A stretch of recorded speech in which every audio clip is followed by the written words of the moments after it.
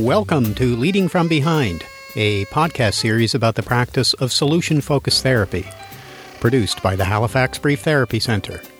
I'm Barry McClatchy, and this is episode number 22, Working with Couples in Solution-Focused Practice.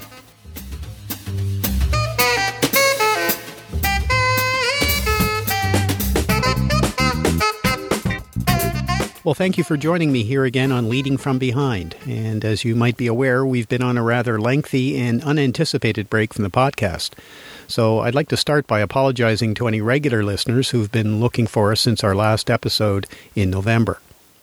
Now, at this time, we'll be resuming the podcast on a monthly basis, so you can expect to find new episodes of Leading From Behind on or about the first of each month. Now, in this particular episode, we'll be taking a very general look at how, in solution-focused practice, we engage couples in conversations that are helpful in strengthening their relationships.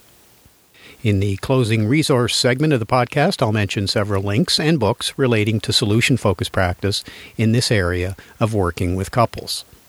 So, once again, thank you for joining me here on Leading From Behind. I hope you'll find this episode useful in your understanding and practice of solution-focused therapy.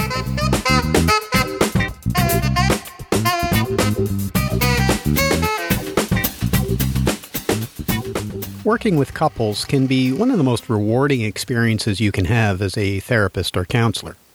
You can be a witness at times to the joy that couples experience when their relationships have been reconnected, revitalized, or strengthened. It's also a privilege to facilitate these conversations, often about very personal and intimate aspects of people's lives together. At the same time, though, working with couples also presents some additional challenges for therapists in comparison to having a conversation with just one person in the counseling room. We have to make sure, for example, that we can make space for what's important to both clients and ensure that equal time is given to each. And, of course, it can be very challenging at times to engage in useful conversations when couples have significant differences or present with considerable anger, hurt, and resentment towards each other. And finally, you have the additional demand of maintaining a facilitation role of sorts during the conversation so that you're not perceived as aligning yourself with one partner over the other. It's important then for helping professionals to have a clear sense of their role when working with couples and, at the same time, have knowledge of a bona fide therapeutic approach, like solution-focused therapy, that gives couples the best possibility for a positive outcome. Now, in this particular episode, we'll begin by looking at a few preliminary considerations to keep in mind as you prepare to meet with a couple for the first time. Then we'll take a look at the general framework used by the solution-focused practitioner in creating conversations that focus on what couples want in rebuilding or strengthening their relationships. Now again, keep in mind that our discussion here will be fairly general in nature. In the future, we'll certainly devote additional episodes to some of the finer points in working with couples in a solution-focused manner. I should also note here that our discussion about couples should be considered applicable to all intimate relationships, regardless of sexuality or gender identity. So let's begin then by looking at a few things to consider that can be useful as you prepare to meet with a couple for the first time. First and foremost, we want to pay very close attention, as early as possible in the session, to whether or not both persons want the same thing from the conversation together. So, for example, are both committed in some way to the idea of improving or strengthening the relationship? There are times when, despite attending the session together, that one party is interested in strengthening the relationship while the other might be more focused on ending it. Sadly, I've had experience in the past where one person, unbeknownst to the other, has actually attended the relationship with the express purpose of ending the relationship. So it's important then to know fairly early in the session whether there's some level of shared desire for a particular outcome from the work together. If the two parties have opposite intentions, it's very difficult, if not unhelpful, to proceed with a couple session. In those situations, you would certainly want to address how you could be helpful to both persons given the difference in what they want as a desired outcome. More often than not, the result is that couple therapy is likely not indicated. And, depending on your work environment, it might be more useful to invite each person to consider individual sessions instead. Now, a further consideration in meeting with a couple for the first time is the following. Whose idea was it for the couple to attend?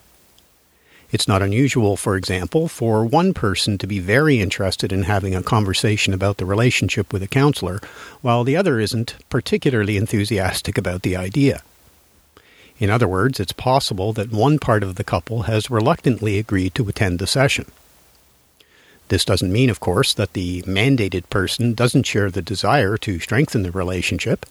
Instead, it just might mean that they're not committed to the idea of therapy or counseling as the vehicle for doing that. It can be important then to consider some of our discussion in episode 21 about engaging with mandated clients.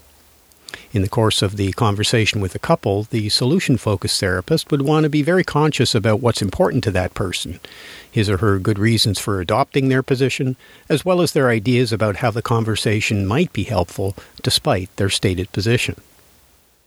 Now, a final consideration to mention is to understand why the couple has chosen this particular time to engage in couple therapy. While in many cases there might not be anything notable about the timing, there may be times when a significant event has recently occurred, such as, for example, the discovery of infidelity or an incident of family violence. While this wouldn't necessarily change anything about the solution-focused therapist's approach to the session, this information can still be useful in appreciating or understanding the couple's temperament as they come through the door for the first time. Or, in the case of family violence, there's an opportunity to determine whether there are any risks associated with seeing the couple together. And finally, depending on the precipitating event, there may be some rich opportunities for exploring the presence of pre-session change. So let's shift now into our discussion of the general structure or process of a solution-focused conversation with a couple in a first session. Not surprisingly, this process is similar, if not identical in many ways, to what we would do in a first session with an individual client. However, we do want to zero in on some of the unique elements of this structure when working with a couple. Now, in beginning the session, it's often helpful to engage in some problem-free conversation with the couple. This can help to put both parties at ease and at the same time identify something useful about the couple's existing strengths and skills. So the problem-free conversation might be as simple as asking each person about what they like to do with their time, to asking some questions about how long they've been together, or even how they met each other. Elliot Connie, a solution-focused therapist, trainer, and author who we've mentioned here before and will mention again in the resource segment of this episode, talks about how this problem-free talk can focus on asking couples about what attracted them to each other. Before the session has really got started, this can sometimes allow the couple to connect with something positive or allow them to recall a time in the relationship that they want to reclaim or rediscover. Either way, the point of this preliminary conversation is to perhaps build a sense of positivity or energy in the room that can create some momentum for the solution-building conversation that will follow. Now, the next part of the conversation may vary according to your style and preference, but typically we would ask couples some variation of one of the following questions. So the first might be, what are your best hopes from our conversation? Or perhaps, supposing our conversation today was helpful to both of you, how is it that you might discover this in the days ahead? The intent with either of these questions is twofold. First, as we would in any solution-focused session, we want to obtain some kind of general expression of what the clients want from the work together. Secondly, and as I mentioned in our discussion of some of the general considerations in working with couples, these questions also allow for an initial understanding of whether both parties have a shared desire toward a better relationship. Now, in practice, the answers we receive from couples here typically require some deconstruction. For example, it's very common for partners to say that they want to communicate better. As we've discussed in previous episodes, we want to get some kind of behavioral picture of what's wanted. So the solution-focused practitioner will often ask some follow-up questions to get a clear sense of what this means. Often, we might do this by asking questions like, so in the days ahead, how would you begin to notice that you were communicating better? Quite often, in deconstructing words like communication, we find that what's really wanted doesn't have all that much to do with the conventional definition of that word. Instead, what we hear is how partners want to spend more time together, show and receive more physical affection, or receive more help and support with the tasks of daily living, or perhaps managing parenting responsibilities. But again, our intent here is to clarify in a general way what's wanted from the work together. And when this becomes clear, it can be useful to summarize what you've heard from each partner. It's a way of letting clients know that you've been listening carefully, and it allows for the clients to show agreement that we're on the same page together. Now, it's quite common that when asking about the couple's best hopes from the session, one or both partners will already begin to identify some of the problems that have brought them through the door. And most certainly, we do want to leave sufficient room for this. In fact, after clarifying what the couple wants from attending, it's perfectly acceptable then to ask the couple to tell you more about the problems that have brought them into your office. It's important to keep in mind that even though we are solution-focused, it doesn't mean that we're problem-phobic. It can be very important for one or both parts of a couple to want room to describe these problems. And as practitioners, we want to be sensitive to the fact that clients want to be heard and understood. The challenge, of course, is to make room for and be respectful of the problem descriptions and dialogue, yet at the same time be aware of the time needed to spend on the solution-building conversations that connect to the couple's best hopes. Now, there's no hard and fast rule about how much time to spend in conversation about the problems. Obviously, this can vary according to each unique couple. But it's useful to remember that couples often already have many conversations together about the problems before walking through your door. In some instances, partners want to tell their side of the story, as if the therapist was going to be the judge of who's right and who's wrong. And of course, this isn't our role as the therapist. Our role is to facilitate a useful conversation that will enable clients to move toward their best hopes. So our point here is simply that we want to leave room for problem descriptions, yet stay focused on moving more rapidly toward what couples want instead. Now, in this first part of a couple session, we also want to look for opportunities to inquire about how couples have coped and managed in the face of the problems. Again, this can be a useful way of implicitly underlining individual and conjoint strengths, skills, and resilience. It can also be a useful way of shifting away from the problem descriptions. So, for example, as one or both parties describe some of the problems, we can ask questions like, so what's helped even just a little bit in keeping things together so that both of you are sitting here today? Client responses here are sometimes useful in shifting the momentum away from the burden of problems into something more helpful. Now, a further question, and certainly a staple of a first session in solution-focused therapy, relates to the existence of pre-session change. As we've discussed in previous episodes, the solution-focused practitioner holds the assumption that change is constant and inevitable. Now, based on our experience, the incidence of pre-session change seems to be more frequent with couples than with individual clients. More often, it seems that the mutual decision to attend counseling becomes a starting point for improvements in the relationship. So it can be useful then to ask couples something like the following. Often, couples tell me that they start to notice some improvements in their relationships between the time they make the decision to come here and the actual first appointment. So I'm curious what each of you have noticed between the time you made this appointment and today. It's common in our experience that couples will say things like, well, we haven't been fighting as much, or we've been spending a bit more time together. With these types of responses, the therapist then has a rich opportunity to engage in a solution-building conversation. For example, when couples say they've been fighting less, we want to be curious about this and ask questions like, how come? Or, so if you've been fighting less, what have you been doing instead? Or quite simply, how have you managed to do that? And of course, as we hear some of the details of what couples have been doing differently or doing instead, we can ask further questions to build or amplify this progress. Now, I don't want to overstate the prevalence of pre-session change with couples, but there are certainly times when the exploration of pre-session change can actually be the sole focus of a couple session. For example, I've met with some couples in the past who've made such significant progress in their relationship prior to the session that my role was simply to elicit, amplify, and reinforce what was working, similar to what we might do in a follow-up session in solution-focused therapy. But of course, these kinds of sessions are certainly exceptional in nature, but it's still worth keeping in mind that such possibilities do exist when you meet with a couple for the first time. So at this point, let's recap some of the processes that might occur during the first part of an initial session with couples in solution-focused therapy before we make a shift into a discussion of the couple's preferred future. First, we've engaged the couple in some problem-free talk at the very beginning of the session. We've also explored the couple's best hopes from the conversation and have some general ideas about how they'll know that the work together has been helpful. We also have some agreement that both parties have a shared or similar desire to strengthen their relationship.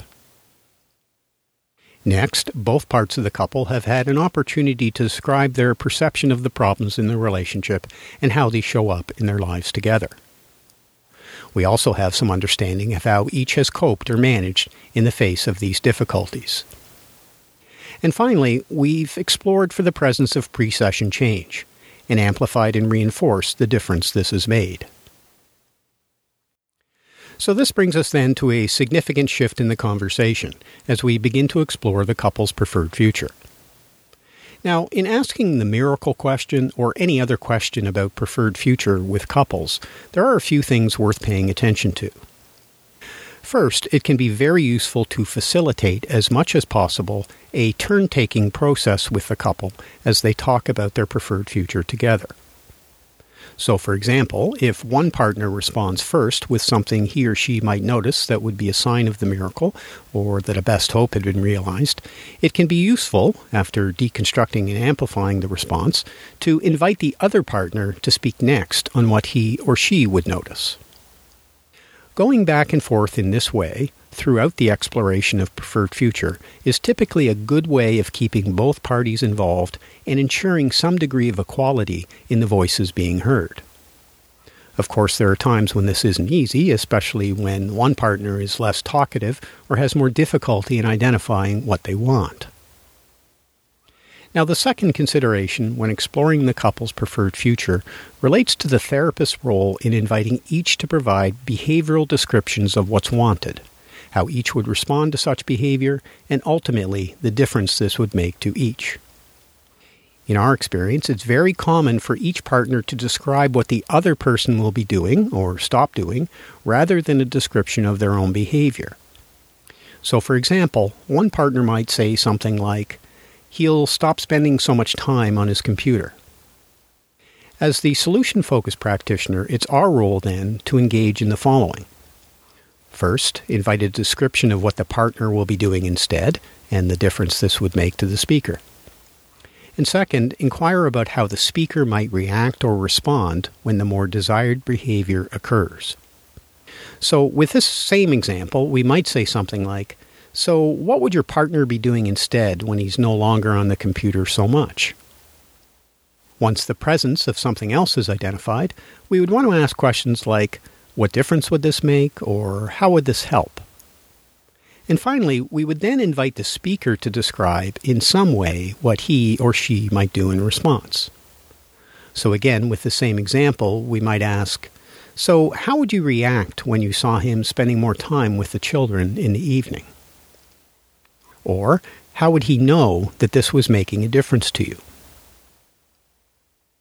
Now, while it's common for people to describe what their partners will be doing or stop doing during the description of a preferred future, it's also common for some people to simply use the word "we." So, for example, a partner might say something like, "We would spend more time together," or "We would be getting along better," or perhaps even "We would have sex more often." The challenge in responding to these statements is to invite couples to say more about what each might do or do differently that might result in such behavior. So, if we choose the statement, "We would spend more time together," the solution-focused therapist would want to be curious about how this might happen, and of course, what's meant by spending more time together. Now, we might be curious about this by asking questions like, "So, what would you notice that you were doing that was helping this to happen?" Or perhaps, "So how would you begin to notice that spending more time together was important to your partner? What might he or she do that would tell you this?" And of course, as more detail is obtained here about who is doing what that would lead to such a change, we can learn more about what spending more time together means to this unique couple. So this might lead to examples like, he'd accept my invitation to go for a walk after supper, or I would ask her to go out to a movie. Again, as the we is being separated into who, and more detail is provided about what more time together means, the solution-focused therapist would then look for opportunities to amplify the difference these actions or behaviors would make for each partner. Now, a final point to make about exploring the couple's preferred future relates to our role in facilitating the conversation between the two parties. There are times, of course, when one or both parts of a couple can bring considerable anger, frustration, or resentment into a couple session. As a consequence, one or both might react negatively or defensively to the other's responses. So, for example, in responding to the miracle question, if one partner says he wouldn't spend so much time on the computer, the other partner might be quick to jump in with comments like, "You spend just as much time on your computer," or "I don't spend half the time on my computer as I used to." Obviously, the challenge for the therapist in these situations is to carefully and respectfully invite the conversation back into a more constructive direction. Now, I won't say that this is always easy, but it's important to maintain your role as the moderator or facilitator of the conversation. What we find to be most useful is to interrupt and acknowledge the second partner's comment, but then quickly get back to asking for a description of what's wanted instead. In some instances, it can also be useful to ask the defensive partner to hold on to their concern, even though we have no intent of getting back to it. Insoo Kim Berg, for example, was extremely skilled when faced with clients who lapsed into problem talk or complaints while engaged in a solution-building conversation, sometimes by saying, "We'll get back to that." Once the conversation moved back into solution building, the getting back to that was quickly forgotten by the client. Now, to close this discussion about the conversation about the couple's preferred future, it's also useful to highlight the use of relationship questions. Now, in this context, relationship questions refer to what others outside of the couple might notice that gave further evidence that something better was happening. With couples, others might include their children, extended family, and even friends. So, for example, when couples have children, regardless of their age, you might ask, "So what would your kids notice about the two of you that might give them the idea that something different was happening?" Often, couples with children respond with some very poignant observations that children might make. In some cases, they say things like, they'd see us kissing more often or holding hands, or they'd see us together more often, or even there would be more laughter in the house. In some instances, we can even ask what others might notice that's different about the individual partners, even though the others might not be aware that the relationship has strengthened. Again, clients often respond by noting how others would notice a positive change in their mood or demeanor, or that they're talking about something other than their struggles in their relationship. So, as mentioned in previous episodes, a good portion of a first session can be spent eliciting and amplifying the client's ideas about their preferred futures. And this certainly holds true with couples as well. Now, when this portion of the conversation is concluded, we would typically move towards some additional questions that are part of the solution-focused approach. Now, I say typical because there are certainly times when these questions might arise at other times rather than following the exploration of the couple's preferred future. But in general, our remaining areas of inquiry are questions about exceptions, in other words, times when aspects of the preferred future already occur, scaling questions, which I'll speak to in a moment, and finally, asking about the couple's ideas about next small signs of change. Now, when working with couples, there are no specific requirements about the kinds of scaling questions we might ask. But generally, in our experience, we would likely ask at least two different scaling questions. First, we'd ask each party to indicate where they see the relationship today in relation to the preferred future. So this question might sound like this.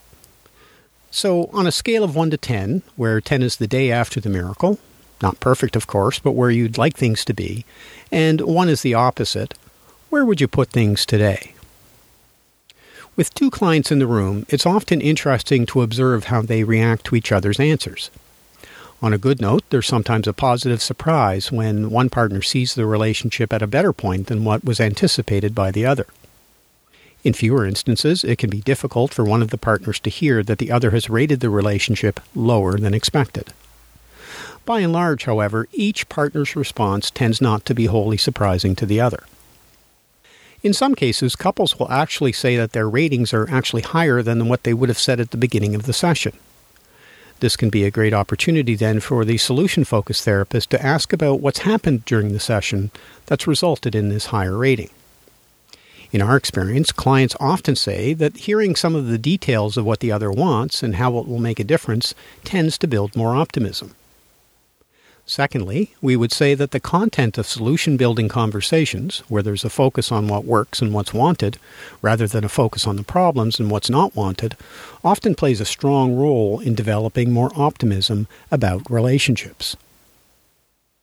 Now, the second scaling question that we tend to ask couples is about their energy for doing things that will continue to strengthen the relationship. In practice, we prefer the use of the word energy rather than motivation. Motivation, from our perspective, tends to be more associated with the language of psychology and, in some instances, can be interpreted as denoting whether someone cares about doing something helpful. Energy, on the other hand, whether it's high or low, doesn't necessarily reflect whether someone cares to do something or not.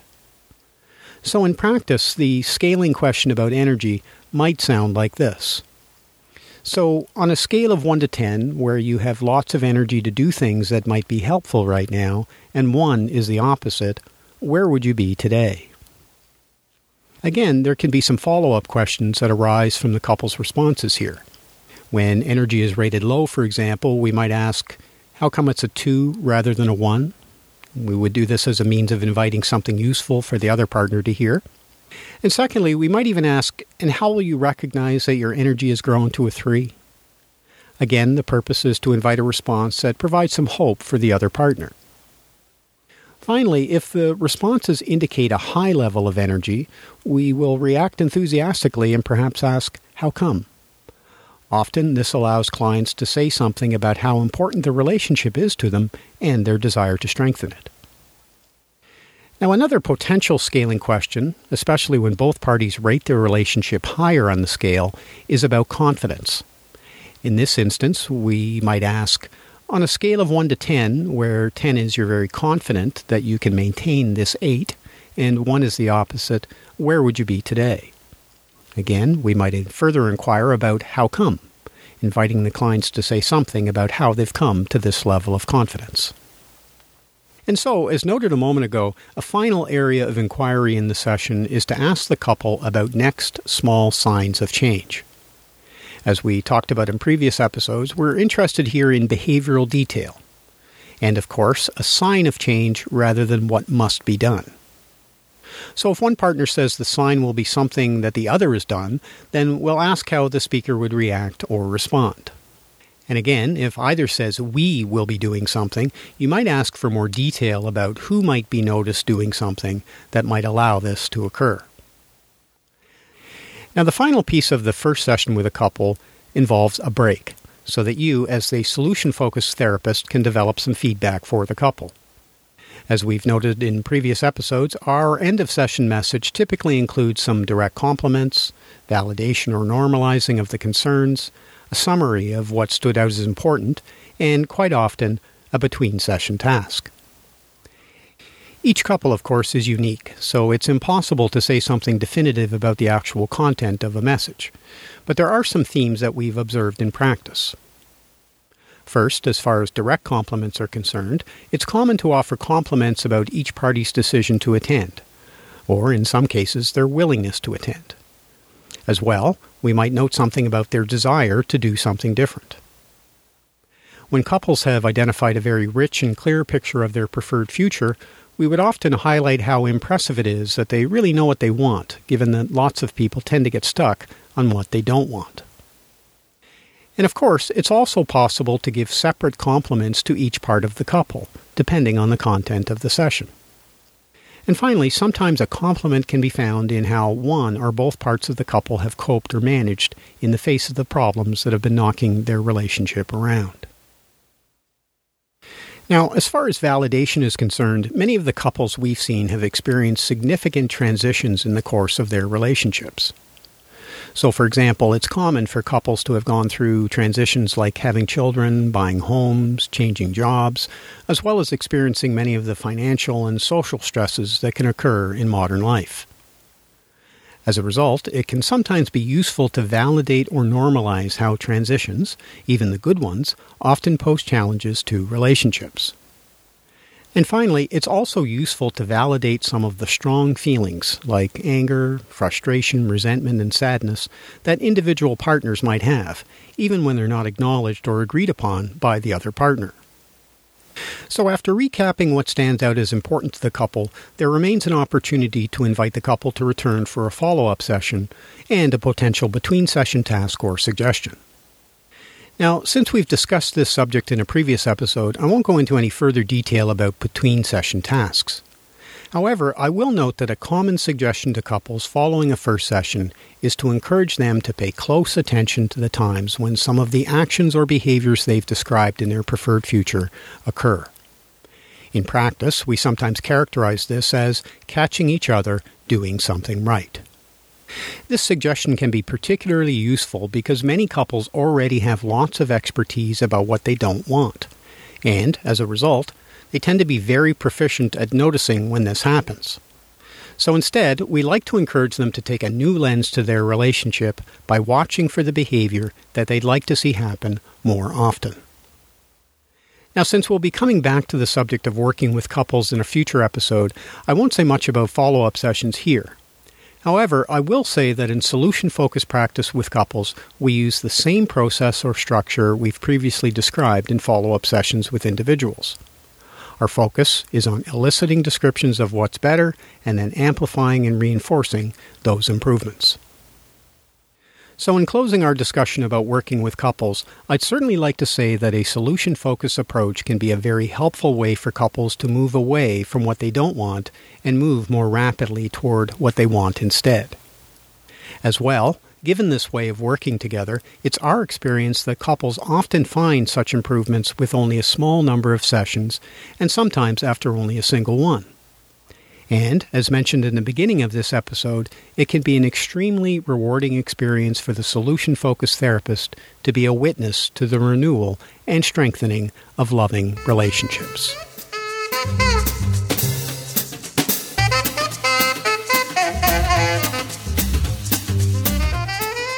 In keeping with the subject of this episode, I'd like to highlight a website and a few books that might be useful in learning more about the solution-focused approach to working with couples. As always, you can find links to the books on the podcast page of our website at www.hbtc.ca. Now, we've mentioned the work of Elliott Connie here in the past. At the moment, he's certainly one of the more prolific practitioners of solution-focused work with couples. So it would be well worth your time to learn more about some of his work. He's written several books relating to working with couples and frequently offers training workshops on this subject. So to find out more about Elliott Connie's work, you can go to elliottconnie.com. Now, another very useful book on this subject is called Recreating Partnership, a solution-oriented collaborative approach to couples therapy. Written by Toby Hiller and Philip Ziegler, it was published in 2001. Now, while it's not a solely solution-focused book, this work still offers a clear description of working on what couples want in moving toward a better relationship. A chapter devoted to scaling questions is particularly notable in this book as well. Now, a third work that might be of interest was written by Bill O'Hanlon and Patricia Hudson O'Hanlon and published in 1994. Entitled Rewriting Love Stories, Brief Marital Therapy, this book still stands the test of time when it comes to working with couples in a strengths-based, solution-oriented fashion. And finally, it's worth mentioning another book that was published over 20 years ago. Divorce Busting was published in 1993, and it was written by Michelle Weiner Davis. She spent time working with Steve DeShazer and Insoo Kim Berg at the Brief Family Therapy Center in Milwaukee during the initial development years of solution-focused therapy. Now, this book is actually written for people in general rather than just therapists and counselors. Nevertheless, it's still a good book for getting an understanding of how solution-focused ideas are applied to relationships. As well, it can be a good book to suggest to individuals or couples if they seek recommendations about reading material about ways to strengthen their relationships.